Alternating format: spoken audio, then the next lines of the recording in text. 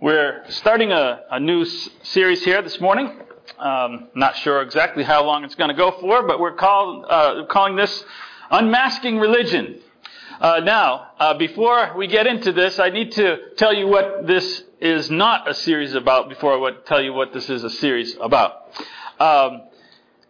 It is popular in our world, and even within the religious world itself, to demean the word religion.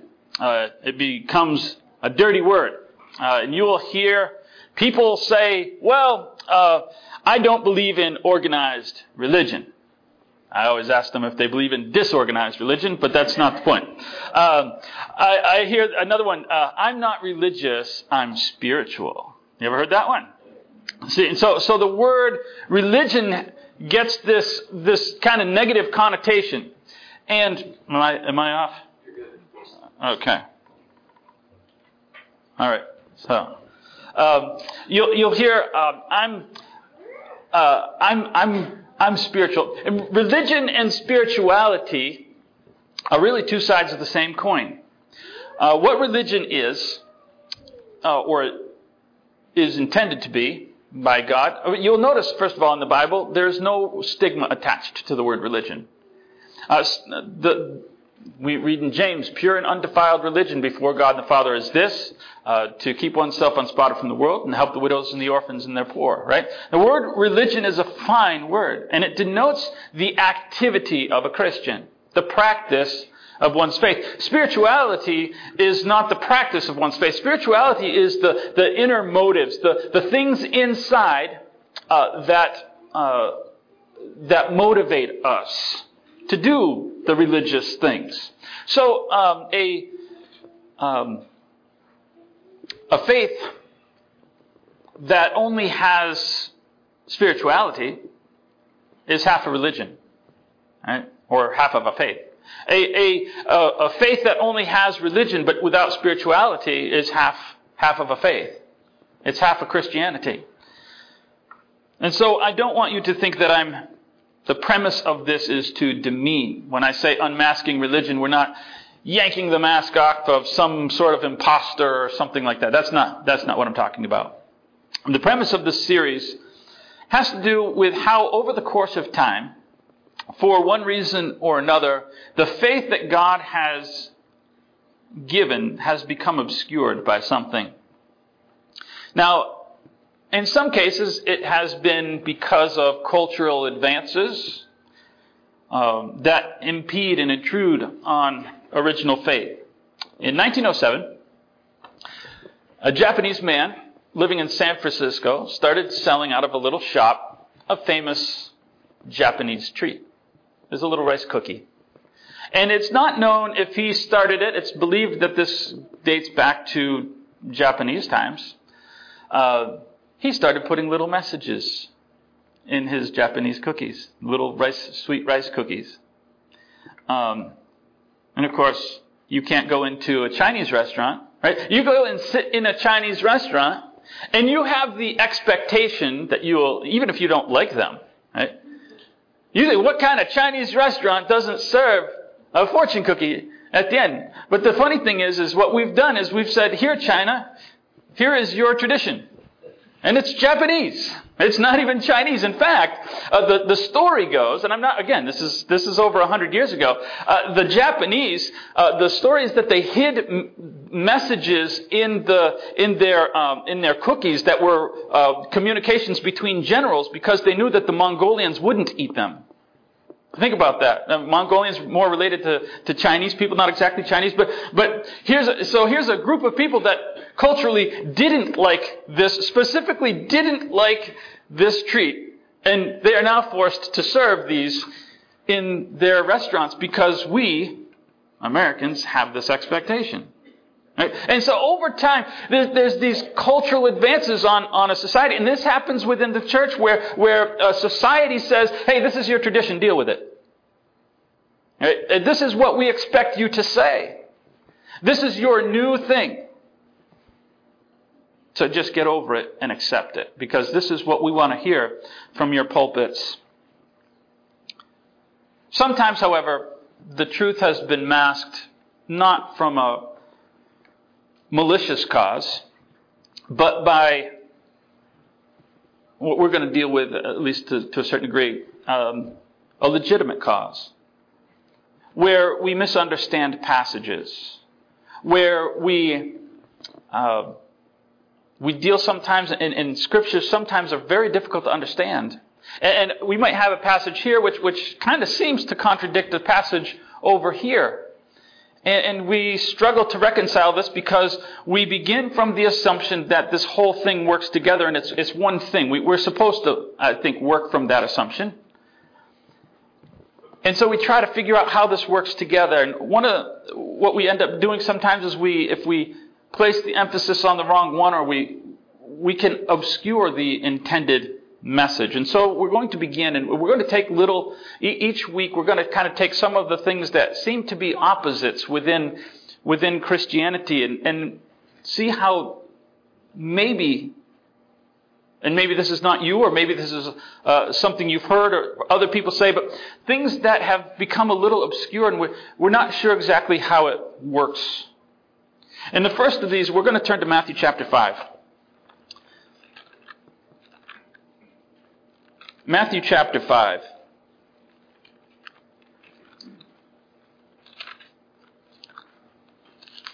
Verse 17 and 18.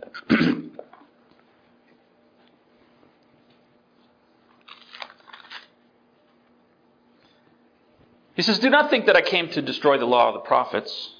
I did not come to destroy, but to fulfill. For assuredly I say to you, until heaven and earth pass away, not one jot or tittle." Jot or tittle were the smallest of Hebrew letters. They required the least strokes. In fact, I believe some of them weren't even letters. They were pronunciation marks, if I correctly remember that. But either way, he says, not one jot or tittle will pass from the law until all is fulfilled. I want to talk this morning, and it's actually going to be connected to next week because this is kind of a large topic. So we're going to kind of divide this up into two separate sermons and two separate topics. But the concept of grace and the law. Because there is, in the reading of this passage, a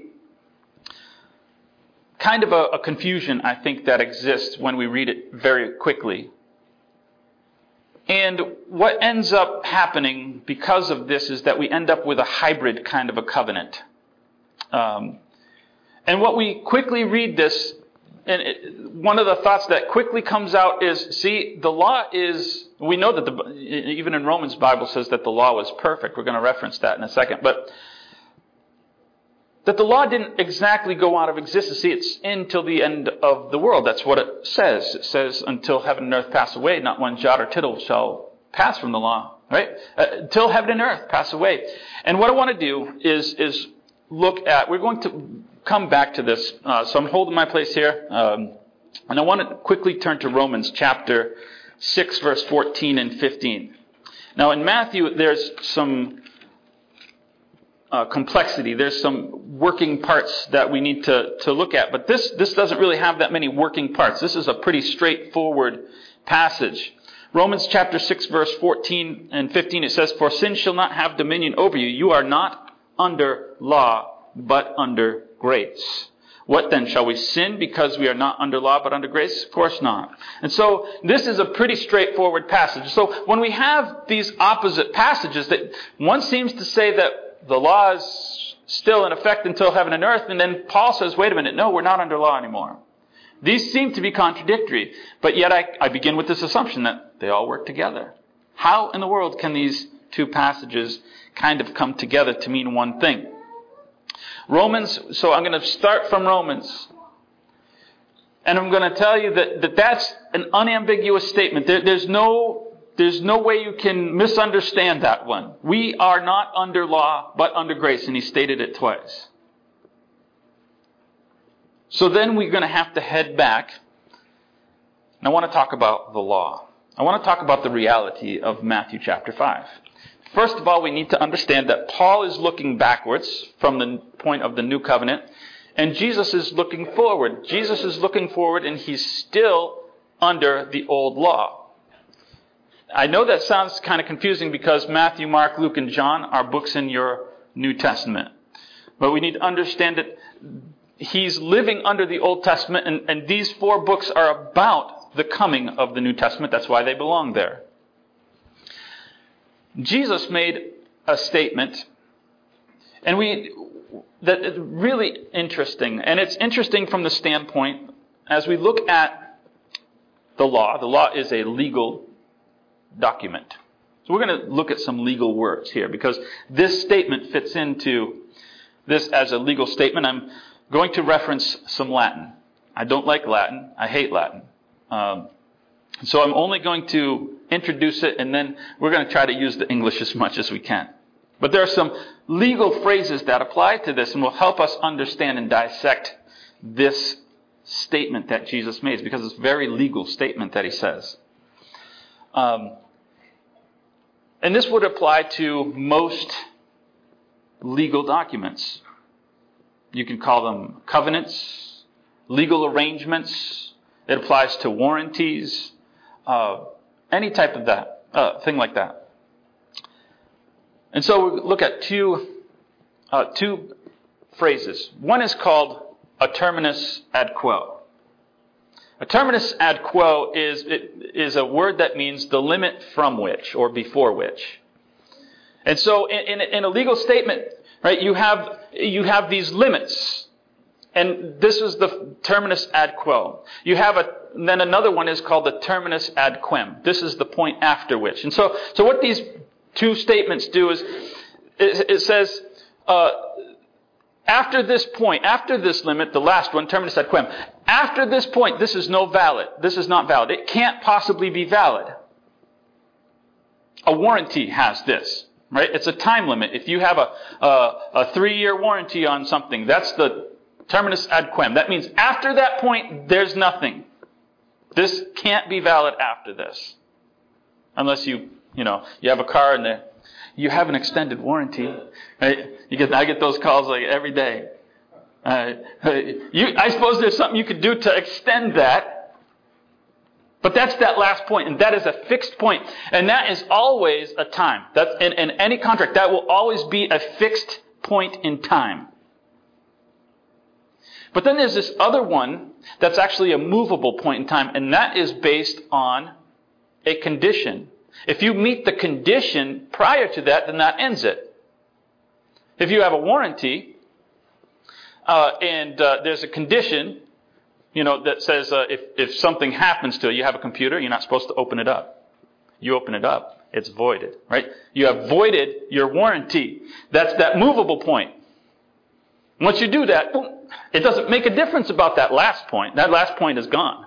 You've moved that other one up. In a contract, it would be if you fulfill the work. After you fulfill the work or whatever, that point, it's invalid at that point. They can't come back and attach more things. It's fulfilled. And this is the condition statement. Now with that information, let's go back into and look at what Jesus says. Because he says, until heaven and earth pass away, terminus ad quem, the point after which. This law is in effect until all is fulfilled, that movable point. Right? That's the movable point at which that can be invalidated. And then what does Jesus say? I have not come to destroy, I have not come to breach the contract, but I've come to fulfill it. Christ said, I am the terminus ad quo. I am the fulfillment of this law, this covenant. And so Paul and Jesus agree perfectly.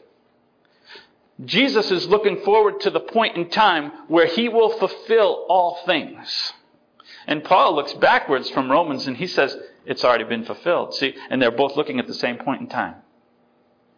And so you and I are not under the law. We are under grace. So we're going to look at some concepts of law, and then we're going to go through and look at some concepts of grace. No more Latin. The concept of law. I want to look at Colossians chapter 2.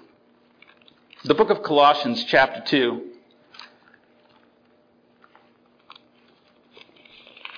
In verse 11, beginning, and we're going to go through verse 14, he says, "In him you were circumcised with the circumcision made without hands, by the putting off the body of the sins of the flesh.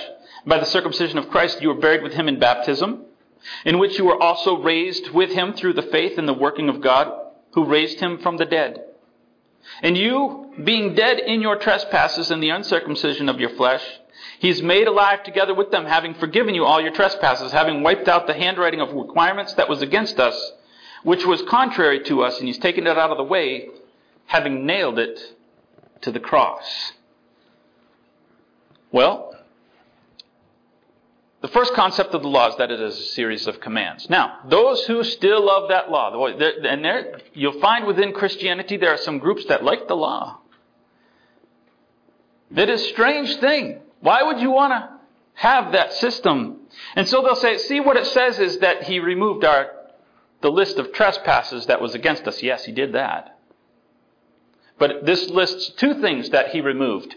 He not only removed the guilty sentence, but he actually removed the legal requirement itself.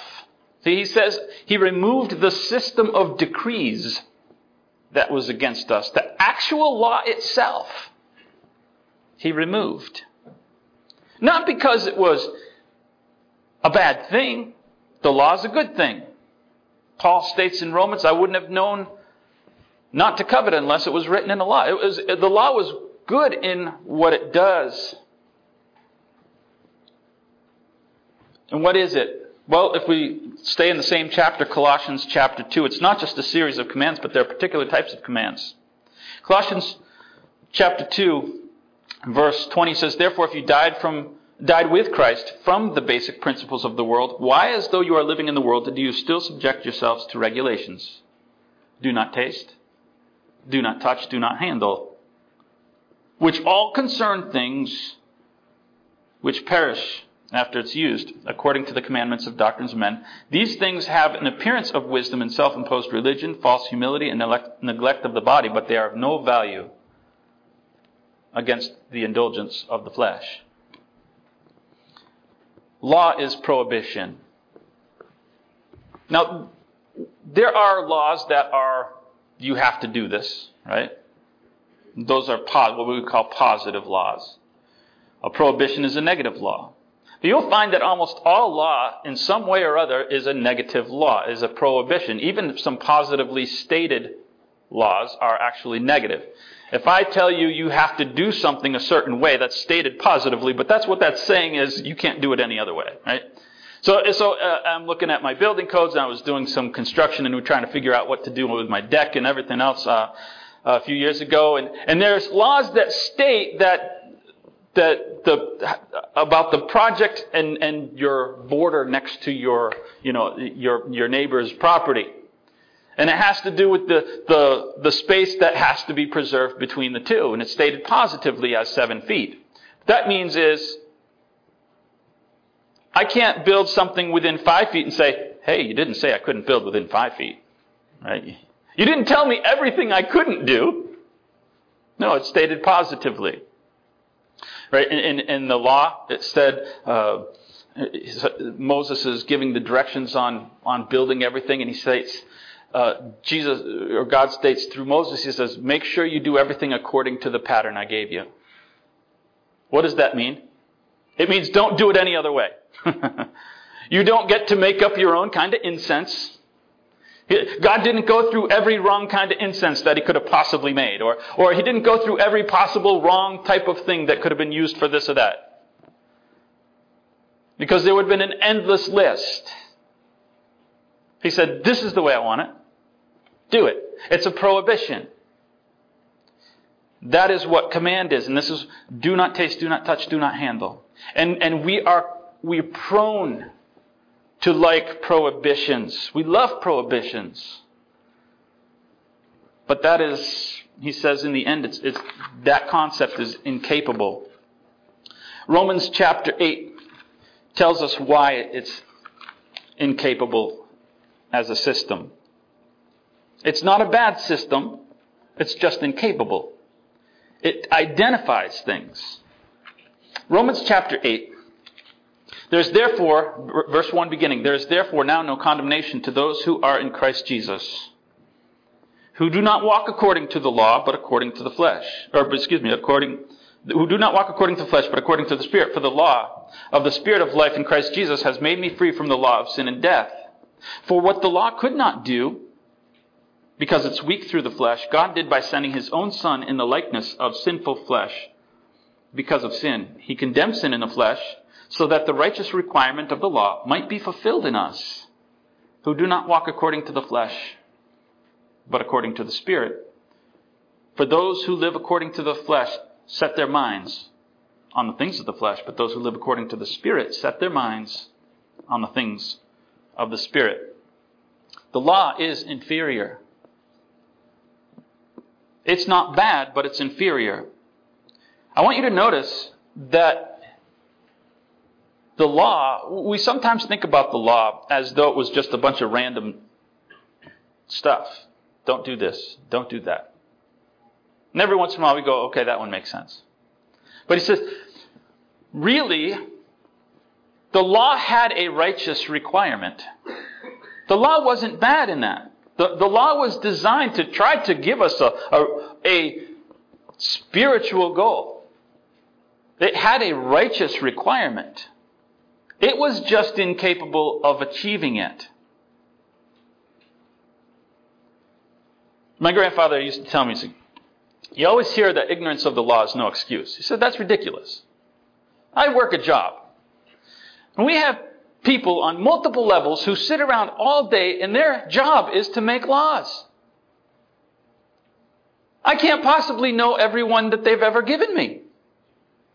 Of course ignorance is a good excuse. Hey? There's just so many laws. And whenever something happens, we think, oh, make a law.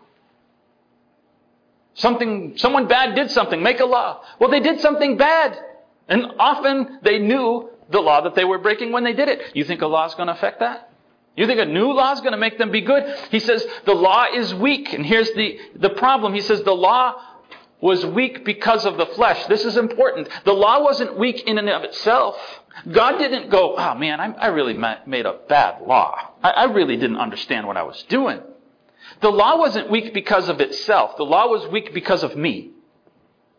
I am the weak link in the law. Because when I want to do something, I'm going to do it. And a law isn't going to prevent me. So God had to come up with a system that doesn't address trying to force me to do the right thing. He came up with a law that tries, or a system that tries to make me want to do the right thing. See, he changed the complete nature, and that's what we're going to get to in a second, is grace. Paul defines the flesh. The flesh doesn't simply mean the body. He says those who are in the flesh, they're the people that set their minds on the things of the flesh. They're people who use natural human logic. I want to do this. Why? Because there's a physical advantage. I will gain something. I will gain something material or something that appeals to me as a natural human being. That kind of logic is the flesh. That's what he's defining here. And so that's what God is going to address through a system of grace, which is what we are under. I want to look at some concepts of grace. We've talked about grace before. It's a gift, right? And so we're going to look at a gift. Think of it that way, because that's all the word means. What is a gift when you think of a gift? First of all, it's undeserved. That's the first thing. And we think of that. When we think of grace, that's the first thing that probably pops into our mind. I don't deserve it. It's grace. You have a birthday. Why do you get a present? Because you exist. I'm here. And I've been here for 8 years. And so I get a birthday present. I did nothing. I had absolutely nothing to do with that. And they celebrate it. We celebrate it because I have human existence. It's undeserved. Colossians chapter, I want you to notice we're going to go back through all of the scriptures we've just read to talk about the law. And we're going to talk about grace. Because those aren't really scriptures about the law. They're scriptures about grace. So we're just going to kind of backtrack through those in maybe a different order. Colossians chapter 2. Let's go back to Colossians chapter 2.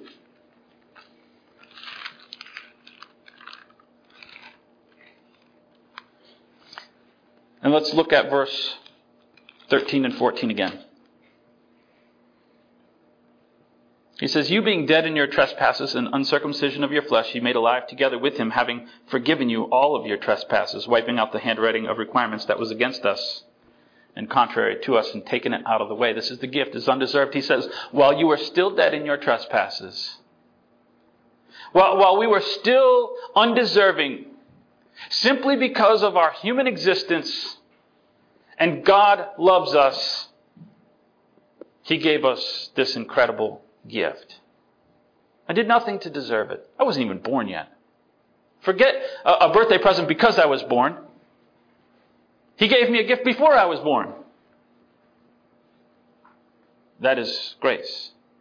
We ask a question all the time. You've probably heard this question, and maybe the longer you've been in the church, you might even know the answers to this question. Why did Jesus have to die? You've heard that question? And you know the answers pretty well. And these answers are full of true statements.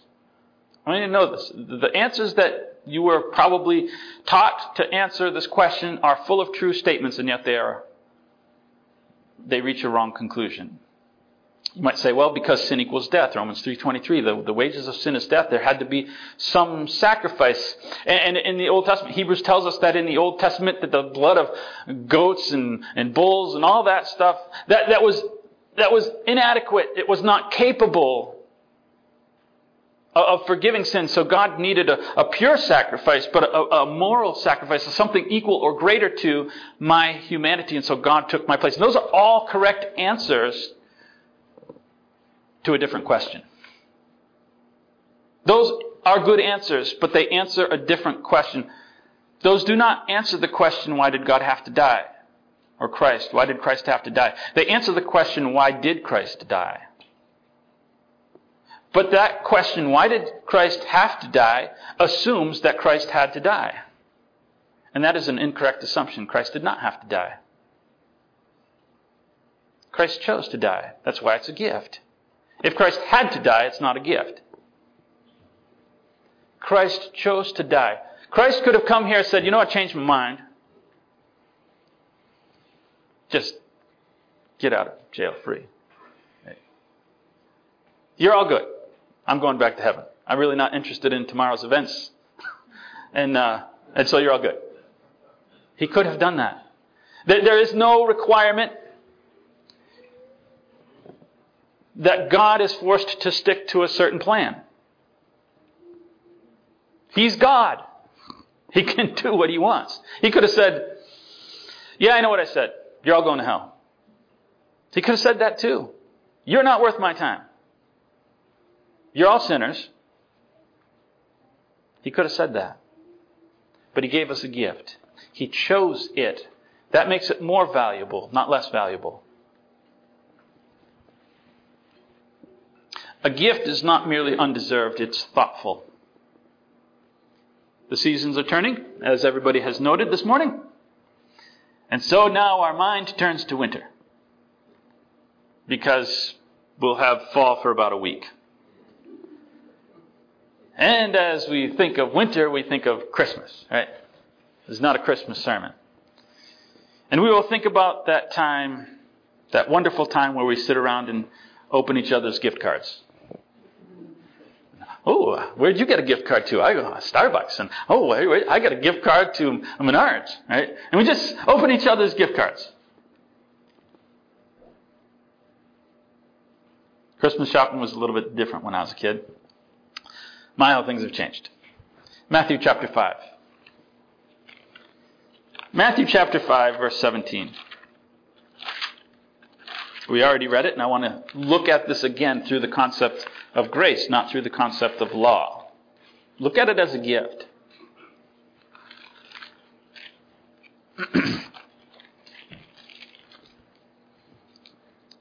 He says, do not think that I came to destroy the law or the prophets. I did not come to destroy, but to fulfill. For assuredly I say to you, till heaven and earth pass away, not one jot or tittle will by any means pass from the law until all is fulfilled. And I want you to look at the word all. Christ came to fulfill. We've already mentioned that.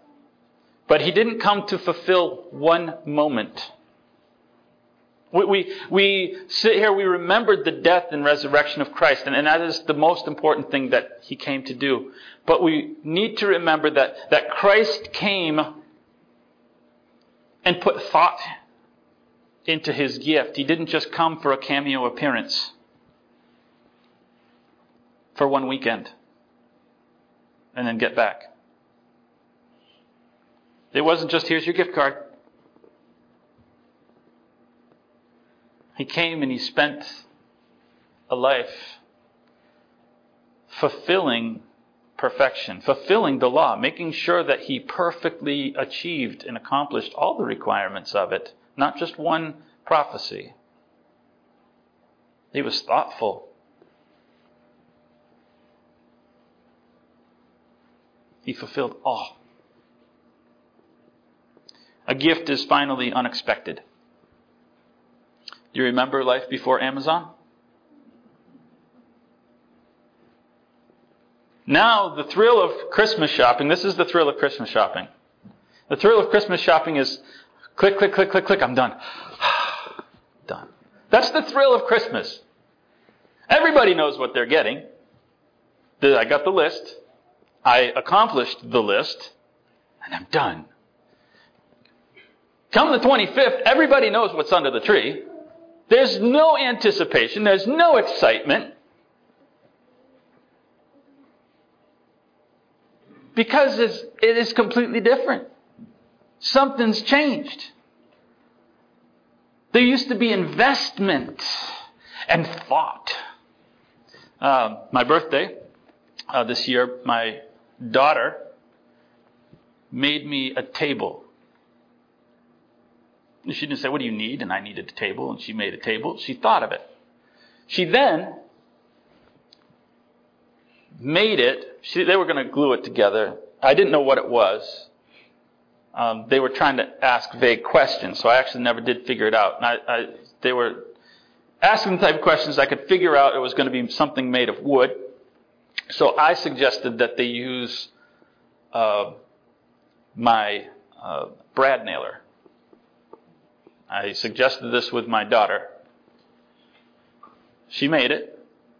I then thought it might be good for me to show how to use the brad nailer. Now, I was like assembling my own present. They had cut out the pieces or whatever. So I didn't know what it was still because I just did enough pieces so that they knew how to put it together without maiming themselves. Right? So I got it. Now, I had no idea what it was, but that has so much more value to me as something that was invested than if they would have gone on Amazon, click, click, click, here's a table. Right? It would have looked nicer probably, though I think it looks pretty cool. Right? It would have looked finished and glossy and everything else. But I understand the investment, and not just the investment, but the thought that went into it. We've talked about those things. So I didn't expect it. I remember Christmas shopping and going out and actually going and thinking and writing my own list. I'm going to get this and this and this for mom or for my brother, whatever. I remember the thought that went into it. When gifts are thoughtful, they can't be predicted. I want you to go back. We're going to go back to Romans chapter 8. And I want you to look at this gift. As I say, they're all really about grace and not about law. Romans chapter 8.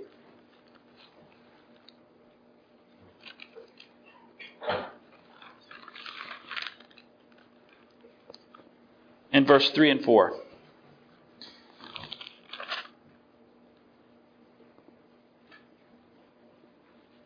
He says, what the law couldn't do, because it was weak because of the flesh, God did by sending his own Son in the likeness of sinful flesh on account of sin. He condemned sin in the flesh so that the righteous requirement of the law might be fulfilled in us, who do not walk according to the flesh, but according to the Spirit. He gave something for us to do. Do you notice that? We get to do some fulfilling ourselves. Who could imagine this gift? Who could imagine Christ coming and spending his time here? Who would have thought of that gift? A perfect creator dying for his creation. Who could have imagined that? He predicted it. Christ came and he started assembling some of the pieces, and they still didn't get what he was doing. Is it now you're restoring the kingdom? They still didn't get it. He's assembling it right in front of their eyes, and they're still not getting it.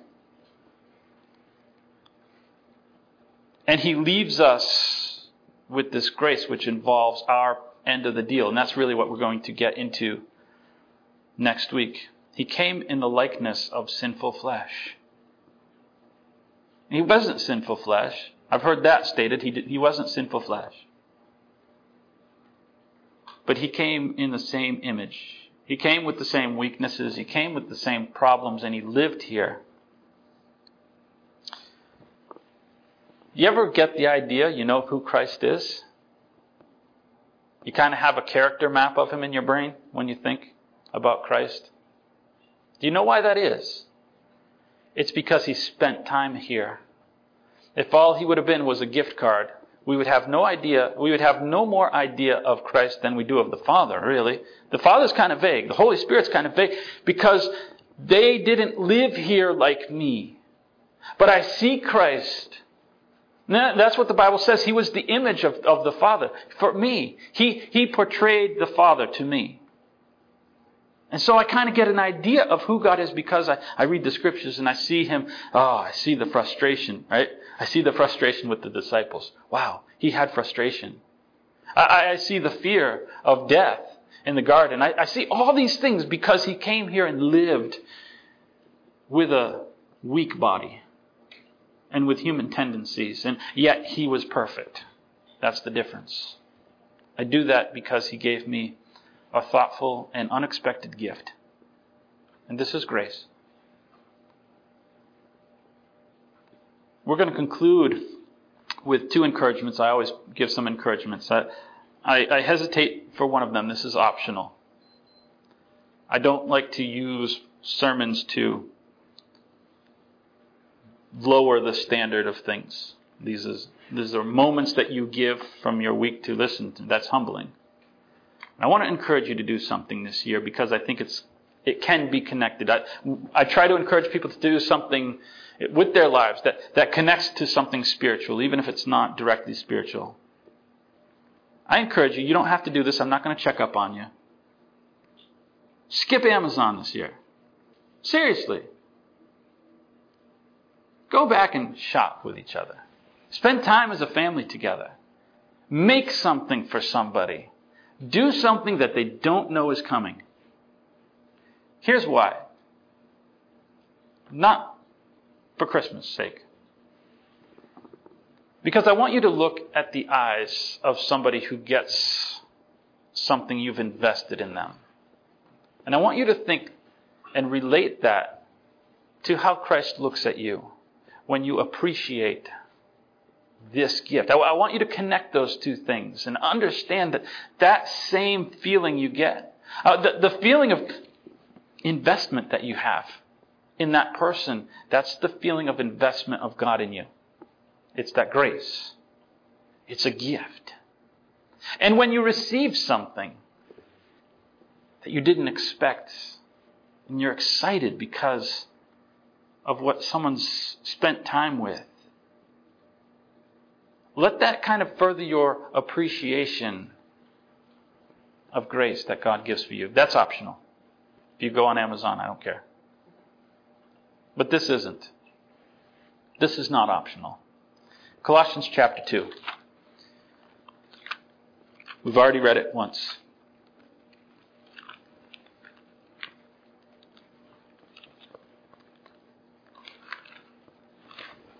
And in verse 20 and 21. He says, therefore, if you died with Christ from the basic principles of the world, why, as though you are living in the world, do you subject yourselves to regulations? Do not touch, do not taste, do not handle. It all appears wise, but it has no spiritual value. Do not succumb to that old law. So this year, skip the law. Skip the law. Stop. I'm not saying there are no prohibitions in the New Testament, but it's not founded on those. And it's certainly not founded in the things we create. Prohibitions that we make for other people, or for ourselves even. Don't try to squeeze the Old Testament into the New Testament. God says that ain't going to work too good. The New Testament is not just another list of prohibitions. We as people have that tendency to look at virtue and spirituality as the list of things I don't do. And the more things I don't do, the better I am. That's just our tendency. I don't do that. That person does that. I don't do that. That's just a human tendency. Skip the law. The Bible says that we do live under a law. It's called the law of liberty. It's a law of freedom, where God assumes that we are free to do something unless He directly does prohibit it. But it's a different structure. Those are the exceptions to the rule. It's a law of liberty, so skip that law. Skip that old covenant. You can't squeeze it into this covenant. They work on different principles. I want you to go out in grace and go out in freedom. You ever been nervous about freedom? You ever nervous? Right? First time you got your own place? Kind of nervous? You go off to college or whatever the thing is. You're kind of nervous with some freedom. Because it's responsibility. That's what we live under. And it won't be achieved by saying, you can't do this, and you can't do that, you can't do this, and you can't do that.